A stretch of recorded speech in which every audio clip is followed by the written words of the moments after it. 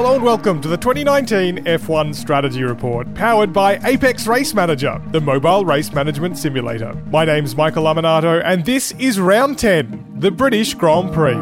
For the second race in a row, Formula One has dished up an instant classic, and though Lewis Hamilton managed his 7th win of the season, the result was anything but boring, with action up and down the field. The Grand Prix hinged on a mid-race safety car, but could Lewis Hamilton have got the job done anyway with his own secret strategy? To help answer that question and dissect one of the best races in recent years and perhaps even my memory, or maybe I've just got a poor memory, I'm joined by ESPN Associate Editor Nate Saunders. Nate, how you doing? Hey mate, I'm good, thank you. And if your memory's bad, mine is bad as well, because I can't remember a better one. I was trying to think of that. Maybe one of the Bakus was good. Yeah. One of the two Bakus. One of them, yeah. But again, they've all just kind of merged into one. It was definitely the first 20 laps were pretty much as entertaining as you can get, I think, for a race for the lead and a race for the third podium spot, as it was. You don't get that often, wheel to wheel, for both of those things. So that was really good. Almost unbecoming of Formula One. It was racing in a style we're not exactly used to in recent times. Well, it's like all the drivers read what everybody wrote about the French Grand Prix, and it's like, you know what, we're gonna change things around, because I was pretty critical of F1 after the French Grand Prix. I think a lot of people were, and I think that those criticisms are still very valid if you look at what's fundamentally wrong with Formula One. But this showed how close it could be, how close it is to being an incredibly great sport every week, because it's based on certain ingredients. Great circuit, drivers being able to race close together. Weirdly, the tyres seem to be less of an issue at the last two races. We've heard drivers saying, I can't push, and then two races where it's been less of an issue. And I know that there's different reasons at both circuits for that, but it's interesting how it's swung around. It's almost like we needed the low point of the French Grand Prix before Formula One could move on, and hopefully now we've turned a corner and we'll just get entertaining races from now on. Yeah, well, 11 races in a row now. Yeah. And then in October we'll be like, we don't need new rules, let's just keep everything the same. And then we'll get to Paul Ricard next year and we'll say, oh man. Again. Yeah. It's like, how did we see the signs? Yeah, and we'll be writing the same pieces and then, we'll start again. It's almost cyclical, isn't it? Maybe. There were a lot of reasons why this race turned out to be so good. And some of them were just because, we've got a lot of good drivers and some good cars this year. One of them, though, we can go from the highs of saying, there's a battle from the lead and there was a battle for third place. I want to talk about asphalt. Good. Yes, let's get into it. The circuit was newly resurfaced this year, which sounds very boring. And you could say that it is boring. It was resurfaced only after 1 year. Last year it was quite bumpy, but also more critically, if anyone watched the MotoGP race last year, well, you couldn't have because there wasn't one because the circuit was flooded because the drainage was very poor. But this year they've done it again. And it's not just the surface that's changed, but even some profiles of the corners have changed. Cambers have changed, which actually made the circuit in some respects a different challenge to what it was last year. Yeah, and we saw that on Friday practice, especially. That was probably one of the most chaotic Fridays that you can think of. I know we had quite a lot happen on one of the practice sessions in Austria, but there was just drivers just couldn't keep their cars on the road. So the curious thing there is that obviously the simulators wouldn't be able to simulate changes in camber, like you say. So a lot of drivers probably had the memory of last year, how cars were, how certain bits of the track were, and were being caught out by that.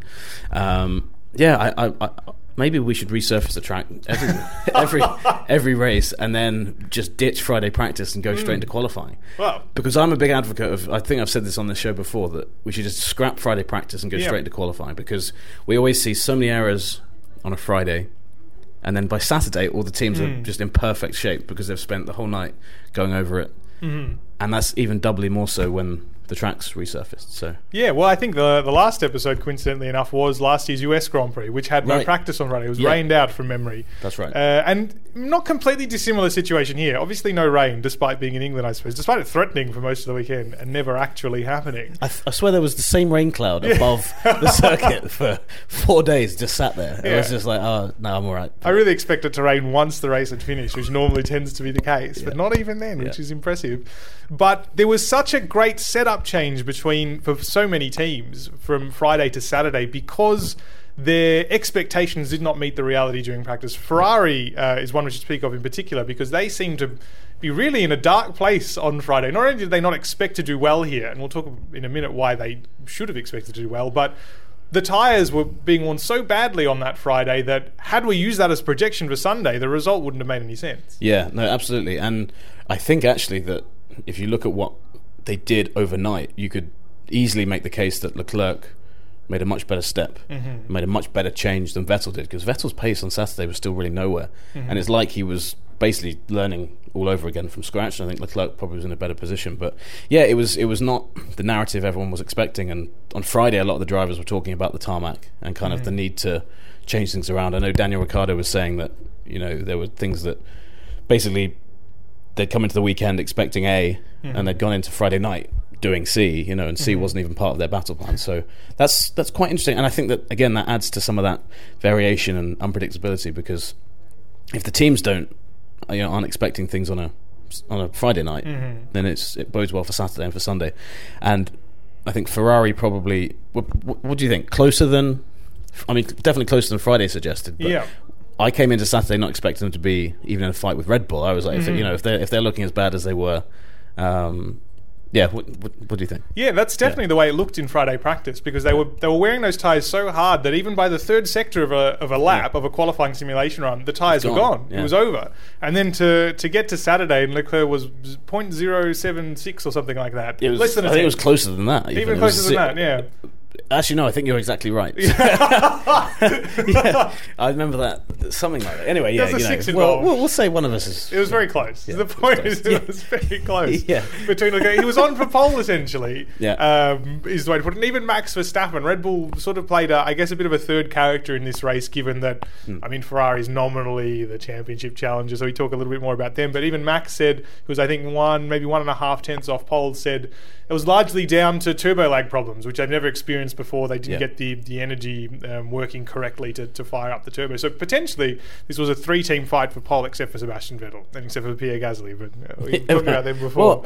Well, yeah, I mean, but that's the weird thing with Gasly, is his season was so bad up to that point that his qualifying still seemed pretty good. And that's not to patronise the guy, but he's been so off colour, and, you know, he had a good Friday, and then I think he was 3 tenths off Max on Saturday. About that, yeah. But he was still in the top 6 fight. You know, the previous races he'd been absolutely nowhere. You know, it's like he'd been driving a different car. So, I think for Gasly, he said it was his best qualifying of the season, which says a lot about his year so far. That's just a little tangent. But well, just to digress very briefly here, because we might mention him a little bit later on in terms of the race strategy. But I thought what was really interesting about Gasly, and we've talked about him so much over the course of this season, given that he's done quite poorly, is that he came into this weekend for no particular reason saying, this is going to be my breakthrough, this is going to be the best weekend of the year. And they were like, okay, sure thing, mate. Yeah. Very good in practice, in qualifying, relatively close to Verstappen. In the race, did admirably, given that he was on a slower strategy. No particular reason for him to have done so well this weekend, but for some reason he strung it together. Yeah, I mean, he said he was talking a lot about the work they had done with the team between Austria and Silverstone. But I mean, he surely has been doing that same work all year. You know, I mean, surely there are things that they've identified where he's maybe struggling. But, you know, we don't know what's happening behind closed doors. Maybe he's been given a vote of confidence that's eased some pressure. Because Red Bull, by the sounds of it, you know, if you're in a spiral, we saw it with Fiat, it must be a horrible place to go racing. Especially when that's just if it's just you. If you're there with Max Verstappen, it must be horrible. So, yeah, I think something changed, and I'm happy for him. If he can do 2 more good races and go into the summer break with some good form, I think that bodes well for him. Because, about 2 weeks ago, you'd have put money on him not making the end of the season, wouldn't you? Yeah, exactly in that seat. So we'll wait and see how that goes. To return briefly to Ferrari before we... Yeah, sorry, I won't tangent again. No, I value a good tangent on this program. Part of the reason why they were so quick, and this wasn't, aside from the setup changes they made on Friday, was that this circuit, whereas I suppose in seasons past, generations past, in terms of cars, you might have said this should have been a Mercedes track, and this is what Ferrari was saying as well. Yeah. The cars have such a high latent level of downforce. Every car, including the Williams car, believe it or not, that so much of this circuit is now essentially a straight, which then swings things back towards Ferrari's engine. Yeah, and it's weird, isn't it? Because that's kind of what we saw in previous years with Mercedes and some circuits, was that some circuits were so quick that they just retained that advantage, and now Ferrari has that engine advantage. So yeah, I think Christian Horner said that come race day, the Ferrari was so hard to catch in a straight line. And that's where they were then kind of brought back into that fight with Red Bull, was the fact that the car, was just performing so well. So that was surprising, and I don't know, I guess bodes well for Ferrari. in a way. I suppose so. Given that there's some circuits coming up where maybe you could say have similar characteristics a little bit that you wouldn't have normally given Ferrari a tip of the cap to. So, yeah. I'm glad they were closer because it looked at one point like it was just going to be Mercedes, Ferrari just floundering around, not really knowing what they're going to do, and then Max somewhere up there, doing his thing. So it's good. It was a good result, and I suppose circuits like Spa certainly. Well, for Ferrari's sake, Monza, you'd think that's a track they could be doing well at. Well, yeah, I think if they don't win at Monza, then they're probably going to have a serious look at themselves, because that at the moment looks like the most logical place to win a race. Spa as well, you'd say potentially. I mean, definitely has characteristics where they should be strong. So yeah, I think they're not going to win the championship this year, but that should have raised optimism that they can at least salvage something with some wins. Yeah, sorry, I'm putting my neck on the line and saying Ferrari won't win the championship. You heard it here first, folks. Yeah, absolutely. I mean, I saw you look shocked then, but that's just my opinion, man. You're breaking my heart. You're breaking my heart. It would be a great comeback, wouldn't it, if they won somehow? Incredible. Yeah. I mean, completely hypothetical situation, exactly, but it would be. You'd be absolutely right. Yeah. One other thing to pick up from qualifying, though, other than the closeness, we had the start of an interesting tyre strategy. We didn't actually get to see this completely come to fruition, given there was a safety car intervention, but. Yeah, I thought what was really interesting about this was that the medium tyre, not for the first time, was favoured in Q2 for those expecting to be in the top 10 shootout. Mercedes and Red Bull Racing both used it. Ferrari appeared to be thinking about it at the start. In fact, they set their first lap in Q2 on the medium, but then changed their minds towards the end, and Leclerc and Vettel both went on the soft. And it seemed to be only because they wanted to do something different without any grander plan in mind. Yeah. It's weird. I think with Vettel they had to, just to be safe, because his first lap, I think he was about 7th after the first runs on the medium. So to be safe, you go out. Leclerc obviously dropping out into Q1 in Monaco was around what they did with tyres and not being very sensible with things. So I think that made sense. But Leclerc was top, wasn't he, with the medium tyre? So, yeah. And then went and improved on the soft tyre, which, unless it was purely, like you say, to give them a different strategy to Mercedes, it doesn't seem to get. And obviously, with hindsight, we know how the race panned out, and that it was definitely better to start how Mercedes and Red Bull did. But yeah, I guess I think Ferrari have been a bit spooked by what happened in Baku, so they put they put Leclerc out on that was the medium tyre, the less grippy tyre, which they should have won in Baku. They did that to get a strategy advantage, and obviously it gives you less grip. At Baku, he made a mistake, went into the wall. Obviously ruined his race, but I think it has less danger of going into the wall in Silverstone. That was just a tiny mistake and he hits a wall. But I wonder if that's just got into their psyche now and they think, but that's the only way you can explain it, because he already had the time set on the soft tyre. So I don't understand what was going on, which is probably the catchphrase for Ferrari's season right now. We will get to more. We don't know what's going on with Ferrari. But do you think there was was it just for the convenience of having an offset strategy? Because I suppose there's an argument there. If you think two strategies are going to be close, why not try the other one, especially if you think the other guys have potentially got a quicker car for the circuit, as Ferrari did think. Maybe there's something to it. Maybe they were anticipating an earlier safety car, potentially.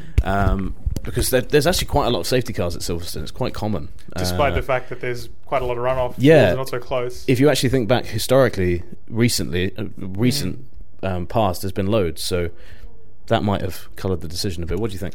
Yeah, well, it's interesting because, and this goes back a little bit to the Friday data that in essence sort of proved faulty by the end of Sunday, not because it was incorrect, but because there was so much learning done over the course of those 2 days that it seemed like there wasn't really going to be much difference between the soft and the medium. In fact, a lot of teams, whilst very vehemently justifying whatever tyre they chose, then went on to say, but there's not a lot of difference, so it doesn't make a lot of difference. I do love those tyre clarifications that teams have, where they're like, well, there's this, but probably nothing in it, and you're going to have to change them anyway. And so I think a little bit of that played into it, and we talk a lot about the idea that, well, the soft tyre off the line offers this great grip advantage, you'll get the lead. I can't remember the last time that actually happened. Well, if you were seeing people on the soft tyre whizzing into turn one and the guys on the medium chugging along in sixth, I think there'd be a big argument to it, but it's minimal, and I guess maybe minimal could be the difference between getting to turn one a bit ahead of another guy, but it seems to be a stretch of an argument that that's your only reason to put a guy on the soft tyre, if it's just for the advantage off the line. There's the factor that, and this is something we can look at and consider, particularly with Mercedes'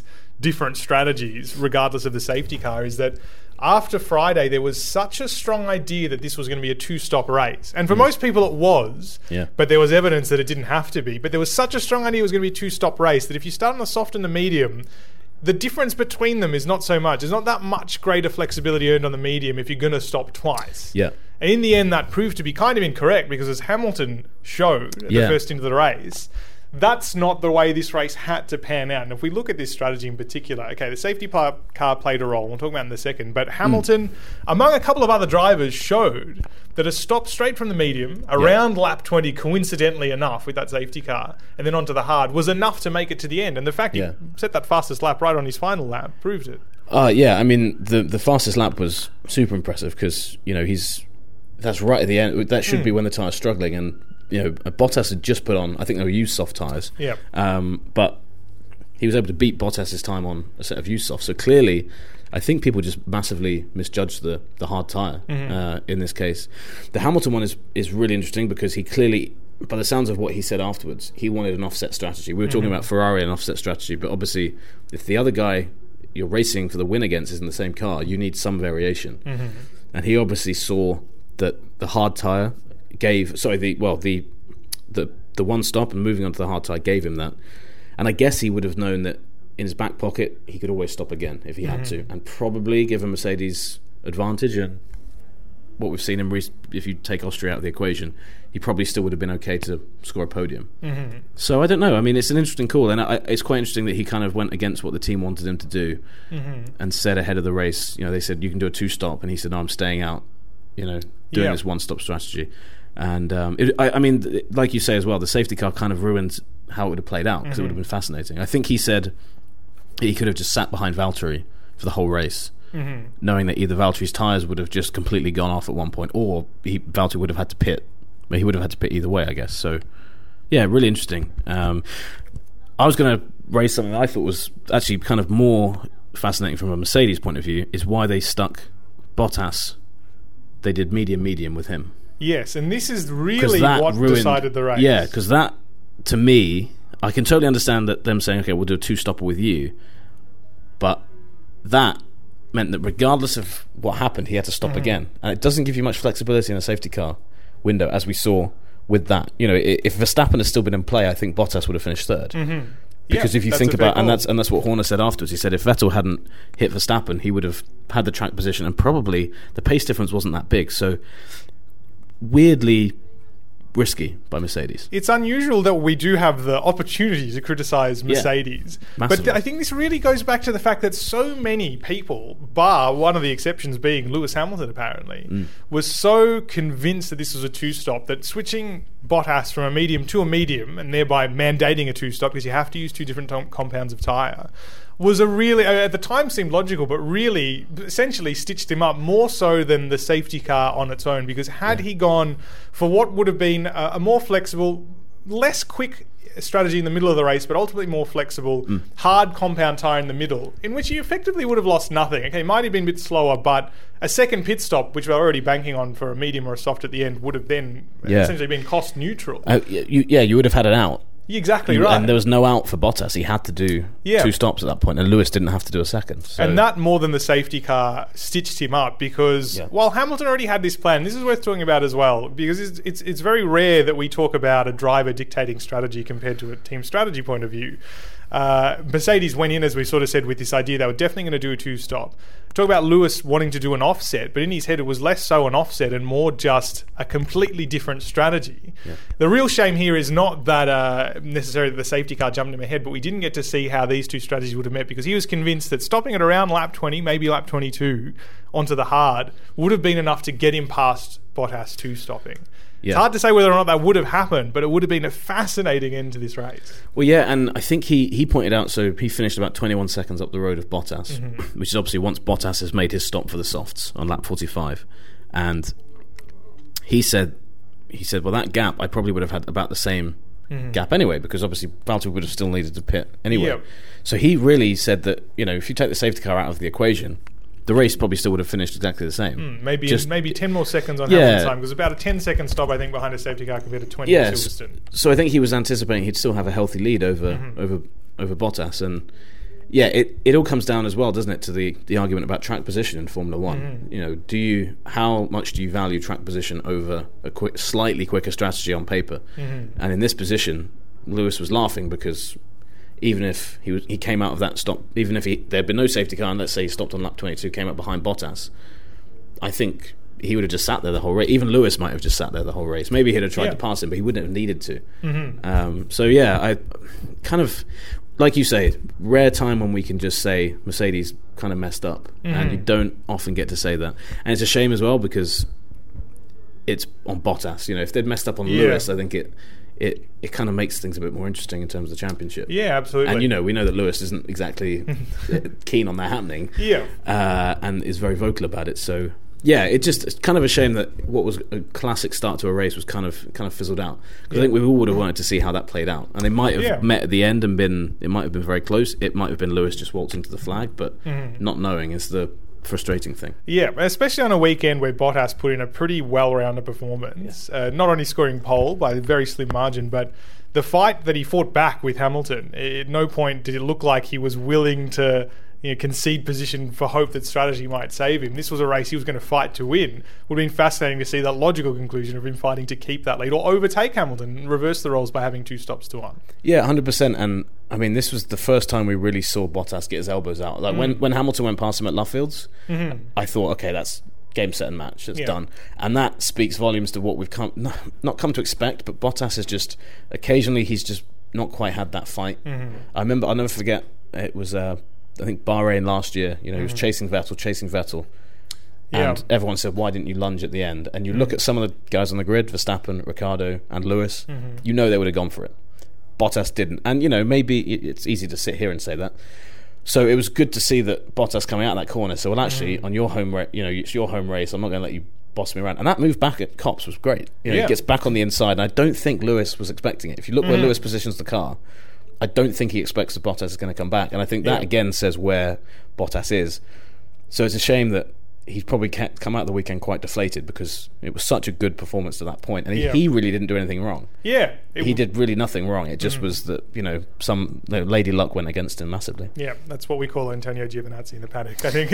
Or his drive shaft, I think, is the speculated upon reason for him to end up in the gravel. Well, I mean, there's there'll be a few things Bottas can look at last year that cost him, a tiny bit of debris in Baku, for example. Yeah, exactly. And now he can just point at an Italian guy that drives for Alfa Romeo. That's exactly right. I'm sure there'll be some kind of tension between them from now on. That's how the battle for the lead panned out, but there was a great deal extra interest in the battle for the podium. It was Leclerc versus Verstappen for a lot of the race. And there are a couple of different flashpoints in this one. Let's talk about the first one very briefly. The first pit stops on lap 13. They stopped on the same lap. Yeah. This is where the teams really came into play because they did not emerge from pit lane in the order they went in. No, they didn't. And that was actually... I'd forgotten about it. In all the brilliant fighting that they did, watching some highlights, I completely forgot briefly that they'd done that. Amazing job by Red Bull when you see it. Such a quick pit stop. And Ferrari's wasn't slow. Yeah. It was literally, we were talking less than a second in it, I guess, in terms of the turnaround.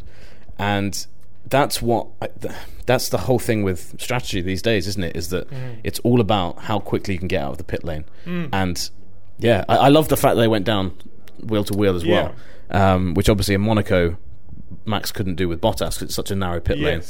And but then he came out and he made a mistake, right? He came out and complained of the lack of grip on those tyres. It took him longer to get comfortable with them, whereas Leclerc was straight on it, and I think pretty much got past him straight away. Just quickly, I mean, how good was that Leclerc-Verstappen fight? It was awesome. Superb. It was really... I thought what I really enjoyed about it, aside from the racing itself, was that we obviously had a bit of a taster in Austria. Yeah. And they bummed... There was a bit of, let's say, aggro after the race. There was a big investigation, and Charles Leclerc thought it was inconsistent. But he said ahead of Silverstone that, I'm happy that this is the standard. But it'd be so easy to write that off as someone saying, well, I accept it, but I don't accept it, sort of thing. But the way they fought on track showed there didn't seem to be any bitterness or toxicity from that moment at all. That they were both genuinely happy that that is the standard, because they both showed they were so capable of raising of lifting themselves to that standard. And as a result, we got this great, really long race between them. Yeah, absolutely. And there was a great moment that Leclerc showed. It was at the penultimate corner at Vale, just after the safety car restart, I think. But he kind of goes around the outside of Vale, and then on the final corner, yes, forced Max wide. They didn't touch wheels, but he forced Max wide. And if you actually put that next to the Austria moment, obviously the cars are the wrong way around in that case. But that seemed to me to be Leclerc saying, okay, I know where the boundaries are with Max, and Max respected them, Leclerc respected them, and then I think Max won the drag race. That's actually what got Max ahead of Leclerc, and he stayed there from that point. But yeah, it was great to see, and it's just, again, a shame. I think that without the safety car, they probably would have been fighting next to each other the whole race. Leclerc faded a bit back because as the graph that we're definitely not looking at in front of us shows, he had to move on to a used set of hard tyres, which is interesting again. And he was really upset with the way things have panned out. He was saying, how did we lose positions? And he dropped right to the bottom of that pack, and suddenly Vettel was the Ferrari in the ascendancy, which must have infuriated him, because he'd really been much better than him all weekend to that point. This was the interesting second flashpoint that was not on the track, I should say, because there were plenty that were on the track, is that this safety car really made Ferrari make some decisions. Now, much as Lewis Hamilton, which they don't like to do, which we know, I can't imagine what happens on a Ferrari pit wall when they have to make a decision. They're just like, oh, what do we? What happens here? I hope there's just a button that they press, and then they don't know what happens when they press it. Just some wires connect, and then something happens. Hamilton obviously capitalised a lot. He got essentially a free pit stop. Sebastian Vettel was next on the road because he hadn't already made that first pit stop. His lap 20 was pretty much right on the boundary when teams are starting to make these decisions to stop naturally. He was brought in and gained a great deal because he was sixth at the time. In fact, he'd just been passed by Gasly before Gasly pitted. It was a little bit earlier, I should say. So he was net sixth, I should say. Gained third. Essentially came out third behind Valtteri Bottas. He gained a great deal. 15 seconds down the road, however, was Leclerc ahead of Verstappen. The two were battling. They didn't double stack. They chose to prioritise Sebastian Vettel in this position. And you can kind of understand why, of course. He was ahead of the road. He had a great deal to gain. But and the question I asked you, because it's a deeply subjective matter, I suppose, given that Leclerc was very much the lead driver this weekend, was head and shoulders above Vettel for the entire weekend, was it correct to prioritise Vettel in a way that essentially should have, had Verstappen not had that crash towards the end, but would have cost him a podium place? Well, yeah, and I think this comes down to in Ferrari's head, and I think Binotto said it ahead of the weekend, in their head, in the 50-50 decisions, Vettel still gets the call. And it's been a running joke, but I think it's because there's a huge degree of truth in it, is that it's like they have the strategy for the number 5 car, and they're like, right, we've got all of these plans. And I saw jokes going around on Reddit, people saying, oh, they just forgot they had a second car. And we've made that joke time and time again this year. So it is weird that because Mercedes there would have just double stacked. Exactly. And there was a big enough gap to do it. Yeah, and we saw that in Monaco. Remember when, was it Monaco this year they double stacked? There was a double stack. It was one of the races earlier this year. I forget which one it was. And it's so impressive when Mercedes do that, because it immediately takes any of that doubt out of the equation. You're not leaving one driver out to dry. And when you have a situation like that, where people already assume you are doing that with one driver, if you then make a decision like this, because, I mean, Leclerc, he should have been. I think he was unlucky that he was on Seb had done a good job to go longer on the soft tyre, so maybe he deserved priority treatment that way. But Leclerc should have still been brought in. So really, really strange. And to be honest with you, when Vettel was on, when the safety car happened like it did, I had two thoughts. I thought, well, one, Hamilton's probably won this race. Secondly, I thought, well, Vettel has to finish on the podium now. I couldn't see any way that he shouldn't have finished there. I don't know. I just felt like it just put him in such a good position, and then it should have. Yeah, you're and right. He just didn't have any pace all weekend. The whole weekend, whether he struggled to find exactly the setup that he was comfortable with. We know he's a slightly more sensitive driver when it comes to extracting the maximum from a car. He wants things exactly correct, but it's exactly right. He didn't have pace compared to Verstappen. Verstappen, he didn't have to pass Pierre Gasly, but he was moved past Gasly, made up that ground, because Verstappen at this point was on essentially 2 stops, because he had already made a stop before the safety car and then made one behind it. They were both on hard tyres. Admittedly, his were newer.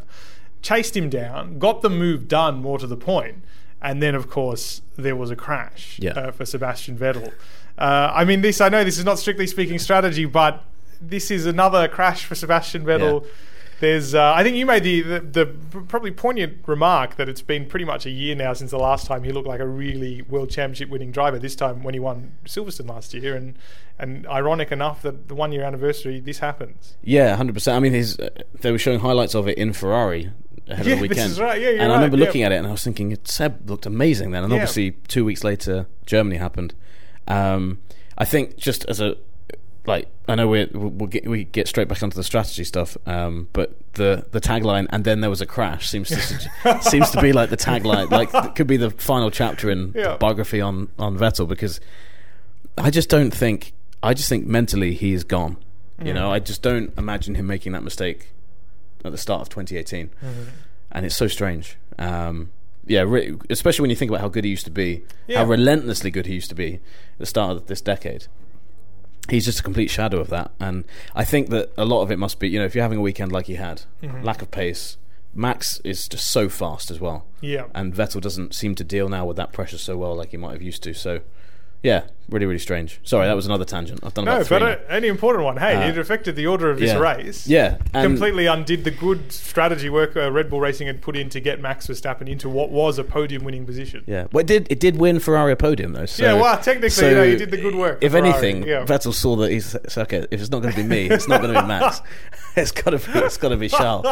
And just went for it. So yeah, maybe that's the strategy layer that we. That's a joke, obviously. By the way, anyone listening, I'm not accusing Vettel of some sort of Crashgate style scenario. Not just anyway. joking. Wait till it really starts to finish up for him. So that essentially robbed Max Verstappen of a podium, put Charles Leclerc back into a podium winning position on an accidental two-stop, I suppose, if you like. It wouldn't have been the way that it happened. Pierre Gasly finished fourth. Again, is partly because Max Verstappen crashed out, and I suppose Sebastian Vettel as well. But he did a one-stop. He successfully did quite a long one-stop too, because he wasn't so far off the pace despite running the hard tyres from lap 12. And this is our first hint as we run down the order that the one-stop actually was very possible. Yeah, absolutely. And actually, it's quite an impressive stint, because obviously he didn't stop under the safety car and would have finished behind Verstappen without that crash. But I think it's still pretty impressive that he went that far. And like you say, vindicates that whole idea. And if you actually look down the order, there's no one else that went as long for their second stint as him. Obviously, that's with a safety car there, so would he have done it without? Is a fair argument. But yeah, impressive, and it's easy for that's the great thing about these strategy calls is that we can now sit and look at that at the time. But I guarantee you, I reckon Red Bull assumed they would have to pit Gasly until the safety car happened, and then they thought, okay, we can go to the end with Pierre. That's why they didn't pit him again. Try and get that track position. I can only assume that's why they didn't bring him in again. Whereas with Max, they thought we can do something different, and crucially put him on the hard tyre to go to the end.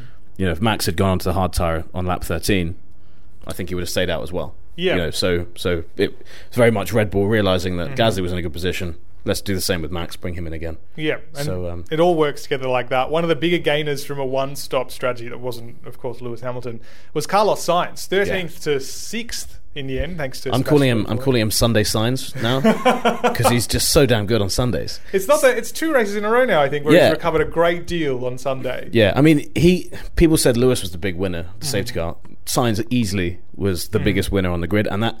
Whenever you say that in F1, people think you're criticising someone somehow. But the reason he was the big winner is because he went for 20 laps on the soft tyre. So he did a really good job to start off. It's exactly the same as Lewis. You know, they were obviously thinking already of, is he in one-stop strategy? And when he heard the word safety car in his ear, he must have thought this is beautiful, because it elevated him. I think he then went straight to best of the rest and basically stayed there the whole race. I think he had Ricciardo behind him. Sainz was tremendous. And Norris, bless Norris, like he was the opposite. It really caught him out, and he was upset on the radio about the strategy. I guess when he's come out of the car, he's probably seen that it was just bad luck. But Sainz. Yeah, I mean, what do you make of Sainz recently? Because he seems to be the guy you want in your car if you're in the midfield team at the moment. Exactly, he seems to be really good at getting the most out of his tyres. So if you're a strategist, you must think this guy's great, because I can open up so many options to him. And he's just quick as well. Yeah, I think, the pace is something that I feel like has always been slightly underestimated with Sainz. I think because he started partnered with Verstappen, and then he sort of had a little bit of a destabilised career since then. But the experience over that course of time, maybe that's because he's driven quite a few different cars now, means that he's got those sort of skills that are such so beneficial in the midfield when you're trying to find these tiny advantages, given it's so tight, to get an advantage over, let's say, Renault, as is the case for McLaren this season. Lando Norris is doing very well to keep him quite honest, but Sainz occasionally, those little percentages, I suppose, are helping him out. But in this case, as you said, Norris falling behind was 100% due to strategy. And if we have a look at the way pit stop strategy worked out, with the exception of Kimi Räikkönen, which is incredible because his strategy is a complete outlier. Yeah, Kimi makes no sense when you look at it. There's no way he should have finished where he did. Really. To stop on lap 17 off the medium onto the hard, still finished in the points somehow. There's no real rhyme or reason other than the fact that he used those tyres extremely well. But with the exception of him, everyone who stopped behind the safety car gained. And that includes, of course, Carlos Sainz. Daniel Ricciardo made a second unscheduled stop, having already made a stop earlier in the race. And Daniel Kvyat behind him stopped, albeit one lap late behind the safety car, but still. And the losers, Hülkenberg, Norris, Albon, all chose not to stop because they were all having a crack at either a conventional two-stop or a long one-stop. And it's, and that's the interesting thing because those three started on the soft tyre and they didn't stop again. Kvyat and Ricciardo both did start on the soft tyre as well, but were still brought in for that second stop. So I think at that point it was just which pit wall believed a one stop was possible still and which one wasn't. And interestingly, that you can see a lot of teams there split their strategy. So look, Ricciardo, Renault split, so they put Ricciardo, pit him again, kept Hülkenberg out. Toro Rosso, pit Kvyat again, kept Albon out. And obviously McLaren were kind of... I don't know what's happening with... Norris came in later, I guess I'm not sure if he had any contact with someone, but he pitted again, completely out of sync of everyone else.